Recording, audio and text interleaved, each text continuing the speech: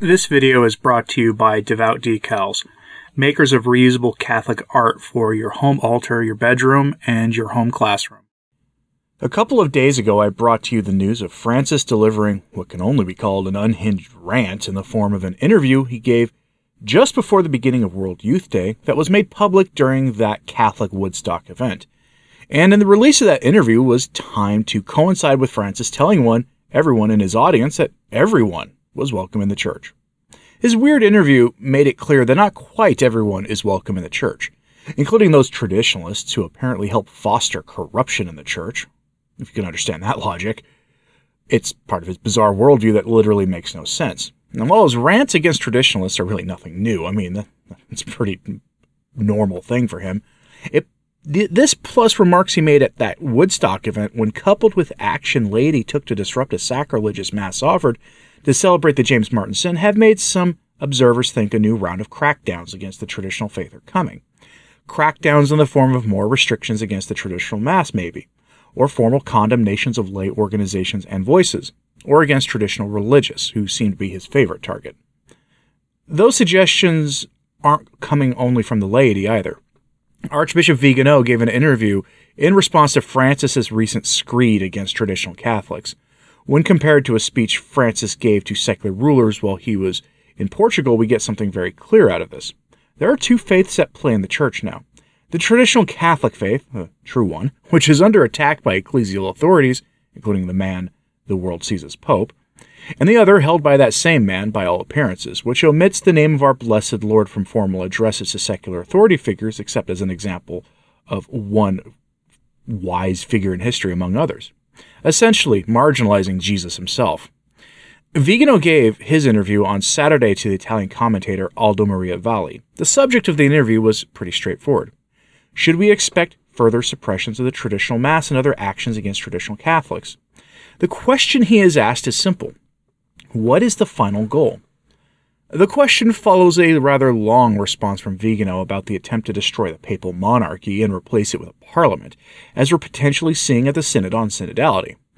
This may in fact enable all manner of sin to be welcomed in the church, which we also got a hint at World Youth Day, in the form of some, let's call them very questionable audiences Francis gave.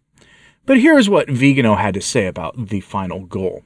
Quote, "We understood that Bergoglio's main purpose is to sow division and destroy. His modus operandi is always the same. First of all, it artificially provokes a, quote, debate on issues that cannot be subject to controversy in the church, having already been defined by the magisterium.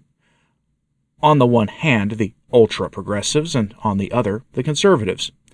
Traditional Catholics, as I've explained earlier, haven't been following these new church delusions for a long time, and they are perfectly fine with it. Then he arranges for what he wants to obtain, a doctrinal, moral, disciplinary, liturgical modification, to be proposed by an ostensibly neutral mediator who tries to find a compromise while in reality pandering to the progressive side. At this point, Bergoglio, from above, and as if he were only then discovering that there is a question to be clarified on which end authoritative pronouncement is needed, imposes a change that seems less serious than what the ultra-progressives had asked for, but which remains inadmissible for a Catholic, at that point forced to disobey. And his disobedience instantly becomes heresy or schism, simply by recalling the errors of the old Catholics at Vatican I. But here lies the most treacherous deception. The doctrinal deviations of the old Catholics are simplistically dismissed by Bergoglio as a claim to be repositories of the true faith, something that every heresiarch has always tried to defend, while the old Catholics have shown that what they share with the Bergoglian Church has many more heresies than it has truths in common with the traditionalists, starting with the female priesthood. And it is surprising that Bergoglio does not remember that the doctrinal demands of the old Catholics began well before the First Vatican Council, for questions of papal appointments of bishops in the Netherlands, but soon showed their assonance with the modernists. We have therefore understood that the identification of an enemy, in this case the rigid, i.e., the Catholics faithful to the immutable magisterium, is the corollary of the deification of the revolution in the Church. The synod is the work of the Holy Spirit, and Bergoglio is a victim of providence, according to Francis's view. So either we accept apostasy as willed by God, which is absurd, as well as blasphemous, or we end up ipso facto in the circle of Bergoglio's enemies, thereby deserving the condemnation reserved for heretics and schismatics. A strange way of understanding the parousia and inclusiveness of the Church of Mercy." End quote. So we need to talk about something here, by way of sort of definition. In the aftermath of the First Vatican Council in the late 19th century, the council where papal infallibility, something the Church has always held to but never really defined, was defined, formally defined. And the definition, frankly, isn't the easiest to interpret for a lot of people. This has been roundly criticized by groups after the council. And they never really got clarification on it. And some of the ambiguity in that definition has led to papolatry, to put it mildly. This idea that that Francis is essentially, or any pope really, is God made manifest. It's how Vatican II was able to be pushed so hard on people. Its errors, that either errors in its implementation, if you prefer, or errors in the documents. It's not a debate I'm not interested in going into here. But that was enabled by some of the ambiguity in the text, something that could have been taken care of by the popes thereafter, but for whatever reason they chose not to. And there were groups at that time who broke away from Rome after Vatican I over the issue of papal infallibility, one of which are called the Old Catholics. And these are not to be confused with some other groups that had questions about papal infallibility either. The Old Catholics are so extraordinarily James Martin in how they do things that they've long since been ordaining women. They have been embracing all sorts of the secular values of the world. But they do it with fairly reverent-looking liturgy, but they're strident heretics. And that is who Francis is comparing traditional Catholics to when he invokes the Old Catholics, which is something he's been doing lately. He's essentially calling us schismatics and heretics, which is remarkable because the group he's invoking has a lot more in common with him and his allies than they do with the rest of us. But as Vigano describes it, it's an insidious plan, if what he says is true. And I have no reason to doubt him.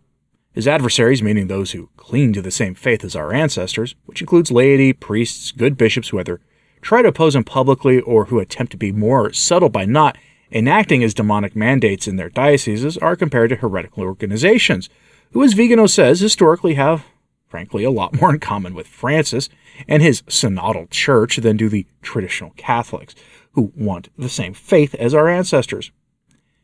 He, meaning Vigano, is then asked about something Francis said that no one has really noted yet: the obsession with so-called rigid priests and how Rome should address the problem of an increasing number of rigid priests existing in the church and in seminaries.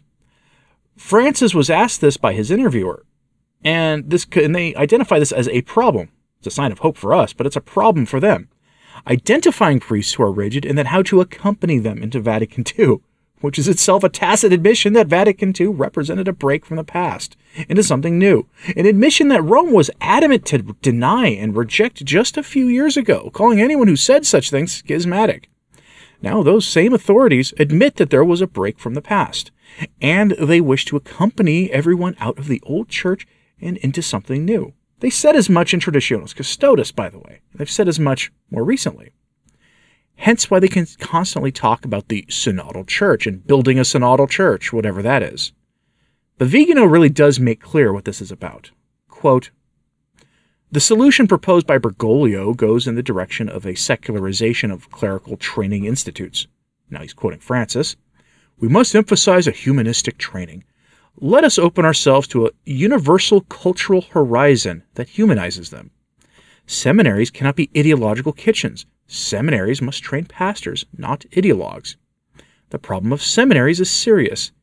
It should be remembered that the humanistic disciplines are humanae res et litterae, and that the humanization of a secular and universal education has nothing to do with it.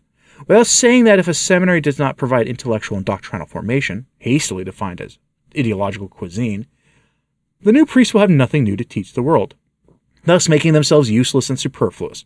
Bergoglio demonstrates once again that he denounces the behavior of others as reprehensible, at the very moment in which he himself adopts it. Vigano's calling him a hypocrite. Regarding the need to privilege the relationships of the bishops with his flock, he does not realize that his words sound mocking when he states, "You already see that in the new appointments of bishops, not only in Spain, but throughout the world, I apply a general criterion. Once a bishop is residential and assigned, he is already married to that diocese. If you look at another, if you hope for a transfer, it is episcopal adultery. Whoever seeks a promotion commits episcopal adultery." Now, Vigano responds to that concept. Yet bishops who are loved by their faithful, such as Monsignor Joseph Strickland in Texas, are subjected to intimidation and apostolic visits with the aim of removing them, forcing them to resign. End quote. That humanistic language about universal cultural horizons should be alarming, but at this point it's not. We're used to Francis pandering to the world and to the rulers of this world, and perhaps even to the Lord of this world, pandering done in word and deed. For example, with little media attention given to it, Francis gave an address while in Portugal to secular politicians. The Vatican quietly published the text of the address on the Vatican website. And if you've read it, you think it was given by the head of an NGO, or perhaps by a progressive politician at some party event, or maybe an industrialist. You wouldn't think it was given by the alleged Pope of the Catholic Church. Nowhere in this address is the name of our blessed Lord invoked, except in one place at the end as an example of one leader among others. And nowhere are the morals taught by the Church and the laws of God mentioned. And instead, Francis extols the virtues of the ongoing project of what we'll call the integration of all human beings into one social, economic, and political system. Now, this address was covered by the Catholic website New Daily Compass a few days ago, and the author of the piece does a very good job of reminding us of what Francis is about here. Selling the church out to our secular rulers, of replacing the faith with their ideas, which puts the work of burying rigid priests and going after traditionalists make much more sense. So this little bit here comes from that article, and I think it will help us understand this. Quote, "One of Francis's most important speeches at World Youth Day in Lisbon was certainly the one he delivered on Wednesday, the 2nd of August, before the civil authorities and diplomatic corps. Due to the nature of the recipients, it was a speech addressed to the world, not to those within the Church.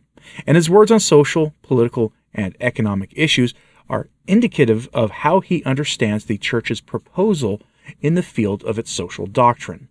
We can say that the two characteristic points of the speech are the accentuated ongoing integration on one hand and the silence on Jesus Christ on the other. As he always does, and on this occasion too, Francis pushed the accelerator towards governance of every human being that is the fruit of an unspecified fraternity and fueled by confused hope, which pretends to manage all the phenomena of today. As for Christ, Francis conducted his entire speech without ever mentioning him, until the conclusion when, speaking of the hope that must animate the planetary community at this moment, he said, quote, 'Hope which we Christians learned about from the Lord Jesus Christ.' This means that others can learn it equally well elsewhere. Christ is one of the many teachers of hope. One might think that addressing politicians and ambassadors, one should make a secular and profane speech, and that therefore Francis did well to aim low, without mentioning faith and religion, that he did well to limit himself to nature without bringing up the supernatural. Perhaps from the listener's point of view this is true, but from the Pope's point of view it cannot be true. Indeed, nothing takes place on the natural plane that does not reflect the influence of the supernatural on it. Revelation and grace directly invest the natural plane, not to replace the responsibilities proper to that level, but to teach them that the ultimate goal is another." End quote. Very true. All lawful power on earth comes from heaven. The misuse of that authority to create a new Tower of Babel is the ongoing project we see by our secular rulers, who often actually invoke the Tower of Babel to mock the faith in God in their attempts to achieve this integration. They model buildings for their project off of it. They invoke the Tower of Babel at the UN. They have no shame. They turn their back on God, and it's shameful that the only invocation of Christ was an example of a teacher of hope instead of the only source of grace and salvation available to people, without whom Their, meaning our rulers' proposals for further integration, will degenerate into tyranny and end in failure. But what do you think about this? Does Francis's words about rigidity and traditional Catholics make more sense in light of his pandering to secular rulers? Is his replacing the faith with the creed and philosophy of our rulers? Is that what he's doing? Let me know what you think of all this in the comments, please. And like and subscribe if you haven't. It does help. As does sharing this on social media. That helps too. As always, pray for the church. I'm Anthony Stein. Ave Maria.